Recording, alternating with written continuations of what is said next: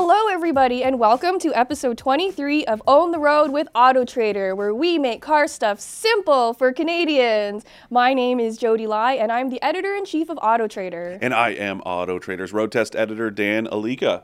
Well, everybody, welcome to our episode today.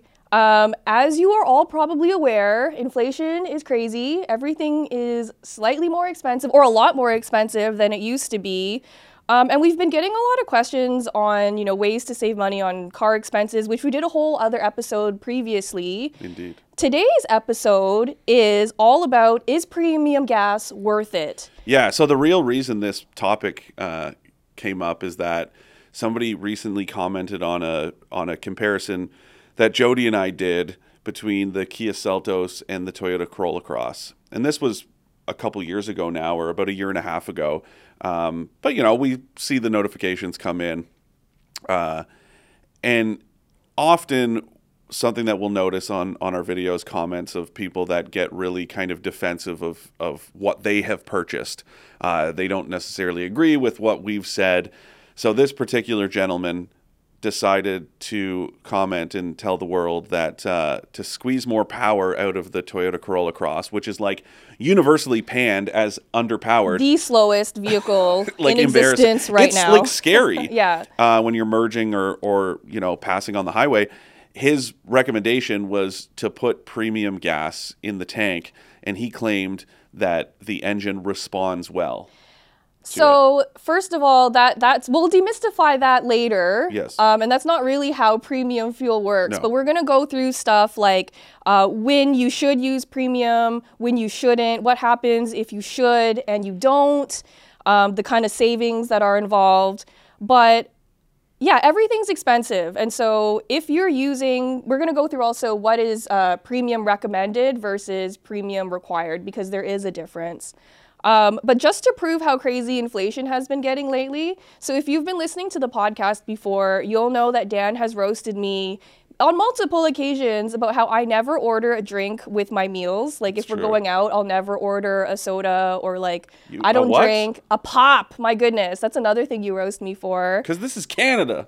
We call it pop. It's pop or soda pop. No, that's what they call it if you're in the States. 1950s. Certain areas of the States, they refer to it as soda. I think like the Midwest, they call it soda. But then in the Northeast, they call it pop. Because whatever. Anyway, so I don't order drinks with my meals because I come from an immigrant family. We drink water because water is free, right? That's the way I've been just doing it my whole life. I went to a restaurant the other day and they asked, would you like some water for the table? And I said, yes, please, because it's me and I know it's free. Yeah. And they're like, oh, sparkling or still? And I said, still, just give me some tap water, because I know sometimes they're sneaky. They'll charge you for sparkling, right?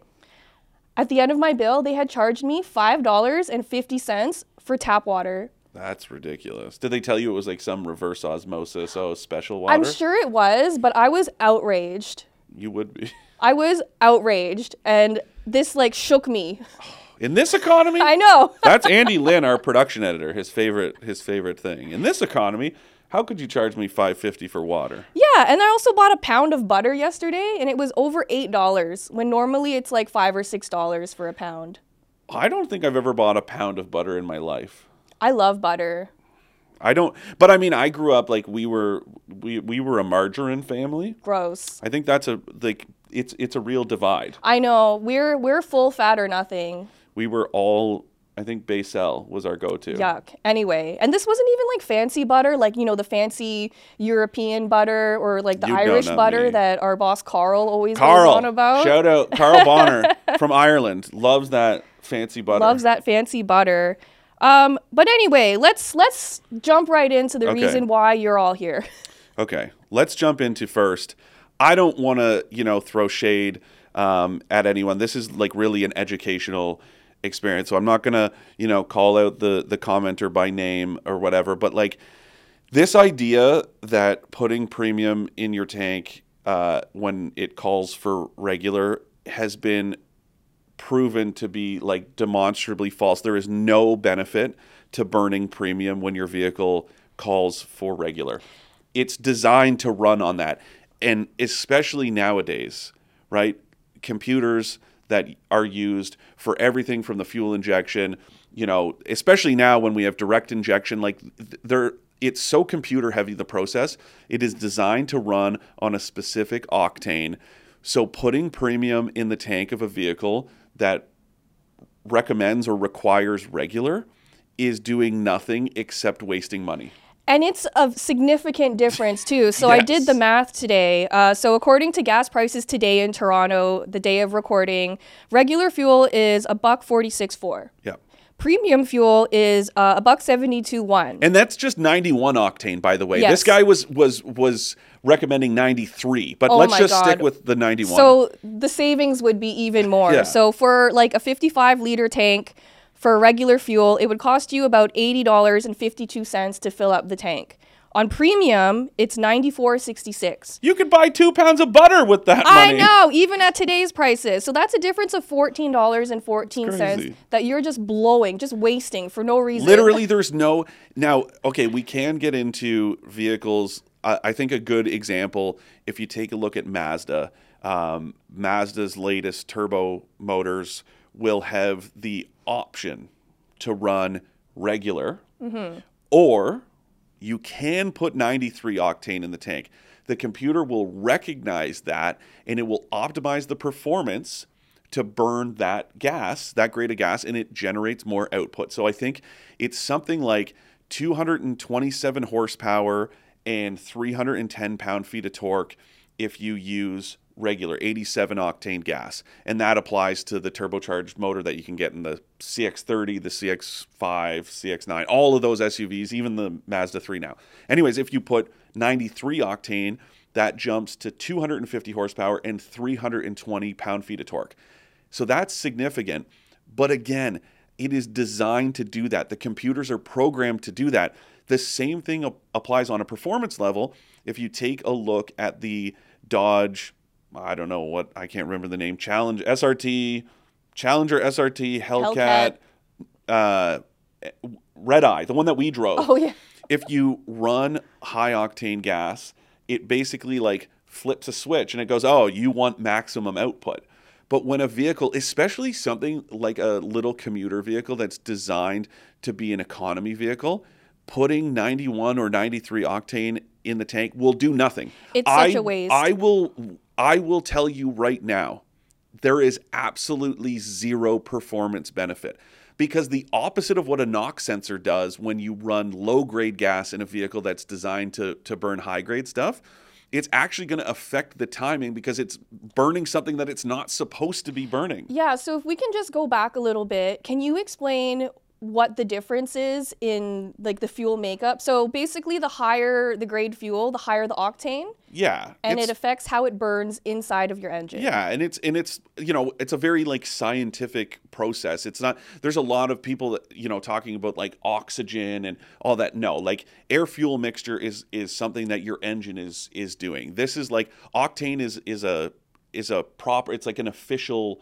rating. It's not arbitrary. There's actual like scientific requirements in order to call it 87 versus 91 versus 93. So it is meant for, performance and kind of smoothness and that sort of stuff. But again, only when it's designed to burn that level of gas. Right. So the way you figure out what your car needs is it's always inside your fuel filler door or inside your owner's manual. So sometimes you'll see something like premium required. Yes. What does that mean, Dan? And what kind of cars do we typically see that on? Typically, you're talking about performance or premium vehicles. So, Mercedes, Audi, Lexus, luxury brands, what we would call luxury brands, they are going to, quite often, most vehicles are going to require premium grade gas, and it will often tell you what the octane rating is as well. So premium required 91 octane, premium required 93 octane. So that is no option. And what happens if you have a premium required car and you put in regular fuel? You are going to trigger the NOx sensor, right? So basically, as you guys all know, the way that an internal combustion engine works is it's a 4-stroke engine. You have the intake stroke, then you have the compression stroke. So you're pulling in the air and the fuel, and then that piston pushes back up and it compresses that air-fuel mixture. Then it explodes. That's the downstroke. And then the fourth stroke is pushing up again, and that's the exhaust stroke. It's pushing all of that combusted material out through the exhaust valves. What happens when you run the wrong octane of fuel, especially if you put 87 in a vehicle that calls for 91, is it's going to sort of misfire. And that's what you end up getting, an engine knock. Now, vehicles these days have knock sensors, because before, if you did this in an older vehicle, let's say like something in the 80s that didn't have a knock sensor, the engine, the reason it's called a knock, it's like you can hear and feel this misfiring, where what's going to happen is the combustion is going to happen early or late in that four-stroke process. So you're going to feel this knocking sensation as the explosions are happening out of timing. And then if you do that long term, that will end up damaging the internals of your engine. Absolutely. Seals. Think about that heat in a process when it's not supposed to be. You're going to cause problems with your valve train. It's really no good. Knock sensors are great because what they do is they, will retard the timing to try to match up with this different octane fuel.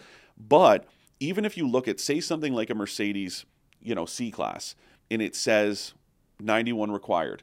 Now, of course, this is an internal combustion engine. You can put that lesser grade gas, but right in the owner's manual, it will tell you, try to put in as little as possible until your next fill up and get that bad gas out of there, because it is only going to cause problems, right? It also means the engine isn't running at its optimal performance.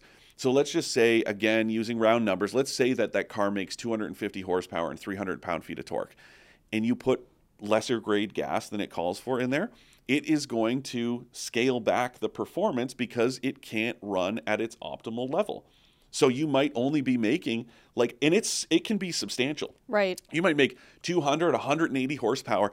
It will be noticeable. You will go to accelerate on the highway. I've been in vehicles that have had this issue by, no fault of the driver. You show up at a gas station, you're on a road trip, and they don't have premium, or they've run out of premium, and you have to put 87 in. It is noticeable how poor the performance is. That is very much by design. Yeah, so does using the wrong fuel affect fuel economy? Surely it does. Yeah. I mean, I've never done it. I remember one time picking up a Charger Hellcat, and the journalist before me had clearly put lesser grade gas in the tank, and it was like noticeably poor performance, and that thing's already so inefficient, but yeah, it was like even worse than normal. So that's another kind of detractor. Again, if it's designed around something, these are engineers. They don't do things by mistake. Everything is very intentional. So if it's designed to burn premium, it's running at its optimal abilities. And when you put lesser gas in, it's going to not run in that optimal range. So you're going to notice less performance, less efficiency. But then the flip side of it, no, you can't be like, it's an obvious conclusion that putting better gas in something that only calls for, again, because it's all very intentional. So if it's designed to burn 87, it's going to run at its optimal performance on 87 octane. 91, 93, it doesn't matter.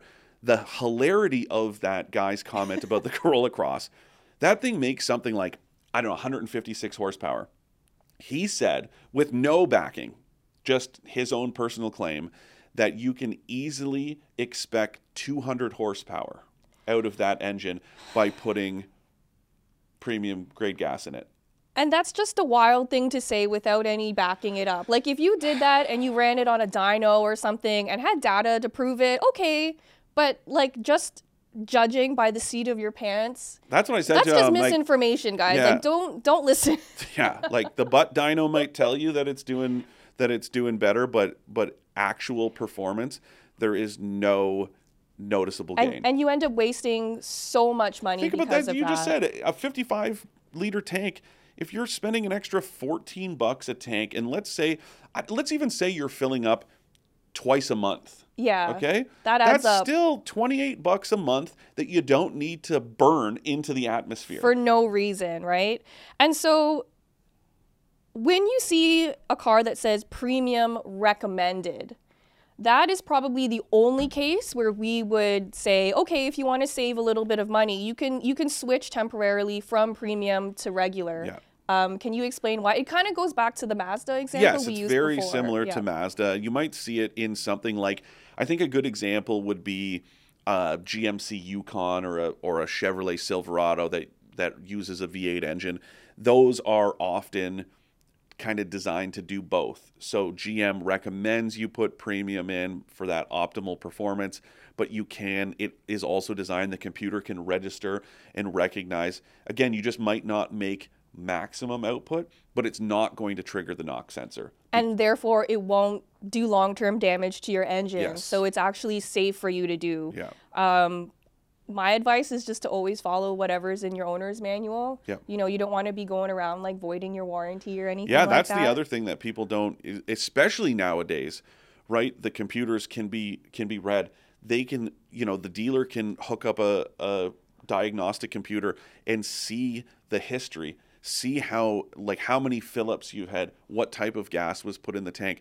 The last thing you want is for some severe damage to be done that's worth thousands of dollars that will not be covered by your warranty because you have not followed the manufacturer's recommended treatment of your vehicle. And that will in the long term end up costing you a lot more money than putting the fancy fuel would initially cost. So it's like a short term or like a long term investment. I say this to my friends all the time, like, this is just me personally. You don't have to, take this to heart, but unless you want a premium vehicle, that's fine, right? A luxury vehicle that is going to run on premium grade gas.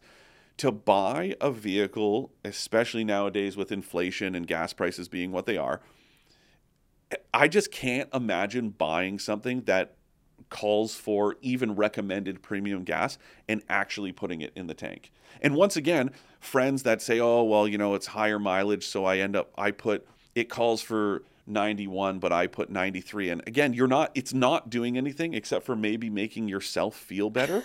But there's no net benefit because, again, it's not designed to do that. And there's a funny thing that I hear a lot, and some people who drive, I'm going to say, like, quote, regular cars that don't need premium gas, they're like, oh, once in a while I like to treat my car with a fancy drink and I'll put in 93. And, like, just don't do that because it's a waste of money. You're not helping your car at all. It doesn't have feelings. It doesn't have, oh, thanks. Thanks, Mom. It's tasty. This isn't Jodi as a little kid getting that treat of a soda. With dinner. Yeah. Anyways, it's just like, I don't know. I think there is that misinformation, misunderstanding. Again, maybe back in the day, before computers, like, think about how many dozens of computers are involved in your vehicle's powertrain alone nowadays versus back in the day. Yeah. Maybe when you're talking about carbureted engines. Yeah, but even in something like a Toyota Corolla Cross, it does know what it needs a lot better than you do. Yes. And that I kind of knew that I was facing, somebody that had really dug their heels in, because he said also that, putting the optional TRD air filter in the airbox could realize like 15 extra horsepower. It's an air filter in the factory airbox. It does breathe a little bit better, but the big benefit of that is that it's a cleanable filter. Mm-hmm. You're not going to put a filter in the regular airbox and get 15 horsepower. No, when you're doing stuff like that, what you're doing is actually you're helping your fuel economy. You're not really doing much to increase how much power your car has. Breathing better. And again, your vehicle nowadays with all the sensors, right? They have like those MAF sensors, mass airflow. So that sensor, you'll see it if you open the hood and you look on the piping that goes from your airbox into your throttle body, into your intake manifold. It's got a little sensor in there. So what that's going to do is notice, oh, you're allowing more air in, so we can match that, because the air fuel mixture, that ratio has to be the same. There's obviously a range, but if you're letting more air in, it's actually going to burn more fuel. Now, that doesn't necessarily mean burning more fuel outright because it could run more optimally, but you're not getting more output just by putting a different air filter in. It's just running more efficiently. Yes. That's it. There's really It might run a little cooler because that extra air is coming in, but yeah, that's just like this, when you've sold yourself on the benefits, like you're not going to hear it any other way, but I'm telling you, this is based on, facts. What we're saying is well documented. We've got stories about it. Other outlets, give it a Google. That's all you got to do. And I don't mean go find some forum where some guy said, "Oh yeah, I put premium in my Corolla Cross and I'm making 220 horsepower, eh?" I mean, more power to you, but No. it's just incorrect. No. Yeah. Not more power to you. There is no more power. I'm sorry. Mic drop. So if any of you have questions on, anything we've mentioned today about premium gas, if you want to know about your particular car, you could email us at expert@trader.ca. If you've heard any other weird misinformation that you'd like to share so we can kind of demystify it, you can let us know. Yeah, but don't take our words for it. Open your owner's manual, right? If you've bought a used vehicle, and you don't know if the owner before told you, "Oh yeah, I always put 91 in it."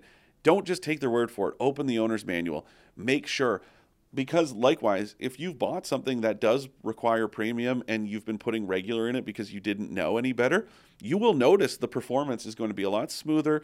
It's going to probably be more efficient. So it's not us telling you, and a lot of people that say that, right? It's like, "Oh, well, why are you telling us this? What's the benefit for us?" We don't get anything out of it. No, We're it's just just to trying to save make you sure. money. Exactly. We're trying to make sure that you guys are getting the most out of your vehicles. That's all it comes down to. We're trying to save you money and to make sure your car is just running the way it should. Yeah. That's it. Yeah, exactly. Yeah, we don't want you going out and wasting money. Not in this economy. So today's Ask an Expert question comes from Ian from Milton, Ontario. Hello, So Ian. hi, Ian. Thank you for listening. Hi, Auto Trader experts. I'm looking at a Civic Hatchback LX, Mazda 3 Sport GT, and a Subaru Crosstrek. All 3 to 4 years old and with a manual transmission. Good for you. I value reliability, low cost to operate, including maintenance, and then performance. Which one do you think is the best choice? Thanks. Wow. That's a really good short list that you have there. All are great. I think you could kind of answer one for each of those questions. They all have right? very distinct strengths. Yeah, so I would probably say, as far as low cost of ownership and reliability, the Civic is just that's an easy one to pick. Yeah, for sure. And because performance is on your list of must-haves, I would automatically not go for the Crosstrek because it is a good car and it drives well, but it is not fast. It is actually no, quite but slow. the manual, the 6-speed, that is one of those vehicles that the transmission is everything. So when you drive that 2-liter in the Crosstrek is almost as gutless as the Corolla Cross. Right. But when you pair it with the 6-speed manual, it does get the not just the gearing of the transmission, but also it does feel like there's a little bit more throttle response that is tied to it. So it's a little peppier, but no, it's not. If performance is what you're after, really what I think it would come down to in that regard is the Mazda 3. It's kind of fun to drive regardless of the fact that it's, a little compact. No, it's not a sport compact, but there's a little bit of playfulness there. For what it is, it's very fun. If I had to pick a car on that list, I should have thought this over. I mean, that's a good one. I think. Recording. Yeah, I think personally, I would more likely go for the Honda Civic, just because it's also, to me, much more practical than the Mazda 3 Sport GT. It's a bit roomier. It has more room in the back seat and in the trunk. So if you were going to add, practicality to your list, that would boost the Civic hatchback to the top for me. You know what though? I think I would. I'm gonna throw this out there. I think I would go with the Crosstrek. Yeah. And because also I'm looking at it okay, performance, it's not quite there, but as far as just doing it all, I think the reliability of these vehicles that are that age range of 3 to 4 years old, you're gonna get about the same. I still have those horrible memories of the Mazda 3s from like that previous generation where they all look The like rusty Swiss ones? cheese. Yeah. Yeah. But I would probably go with the Crosstrek because that would be a second gen Crosstrek. With that 6-speed manual, it's pretty good. It's got lots of room. I think it's, you know, pretty reliable, low cost of ownership overall. Like Also very practical. very practical. And like you could take it places that the Civic and the Mazda 3 That's aren't true. gonna The go. benefit of the Crosstrek is that it comes with all-wheel drive, obviously, right? And the other two don't. 220 millimeters of ground clearance. Which will come in super handy. Oh, if you want to go camping, like some backwoods camping. Yeah. And I've done some pretty crazy stuff with Crosstreks over the years. They're capable of surprising you. Yeah. So great answer. But regardless of which one you choose, don't put premium gas in the tank. That's true because none of these really require it. No. So thank you, Ian, for your question. If you have any follow-ups, please let us know. You can email us at expert@trader.ca. If anyone else wants some advice on their short list of cars they're considering, please let us know. I will say, though, also while we're on that subject, that's one of the most bizarre questions or comments that I still get a lot about Subarus is that people think because of the Boxer engine that they require premium. So I even had, like, when my parents bought their Outback, a friend was like, oh, that thing, you know, that's going to be expensive putting premium in the tank. So my parents were like, what? Like, you didn't tell us it calls for premium. Like, it doesn't. It doesn't. And then more recently, somebody said that to me. And somebody who works for Trader, his dad was shopping for a vehicle and said, oh, you know, like he's considering the Forester, but he's a little apprehensive about putting premium in it. And I was like, what? Where did this come from? It's crazy. So good point. That actually reminds me of another thing I hear a lot is that like, oh, my car is turbocharged, therefore I need premium gas.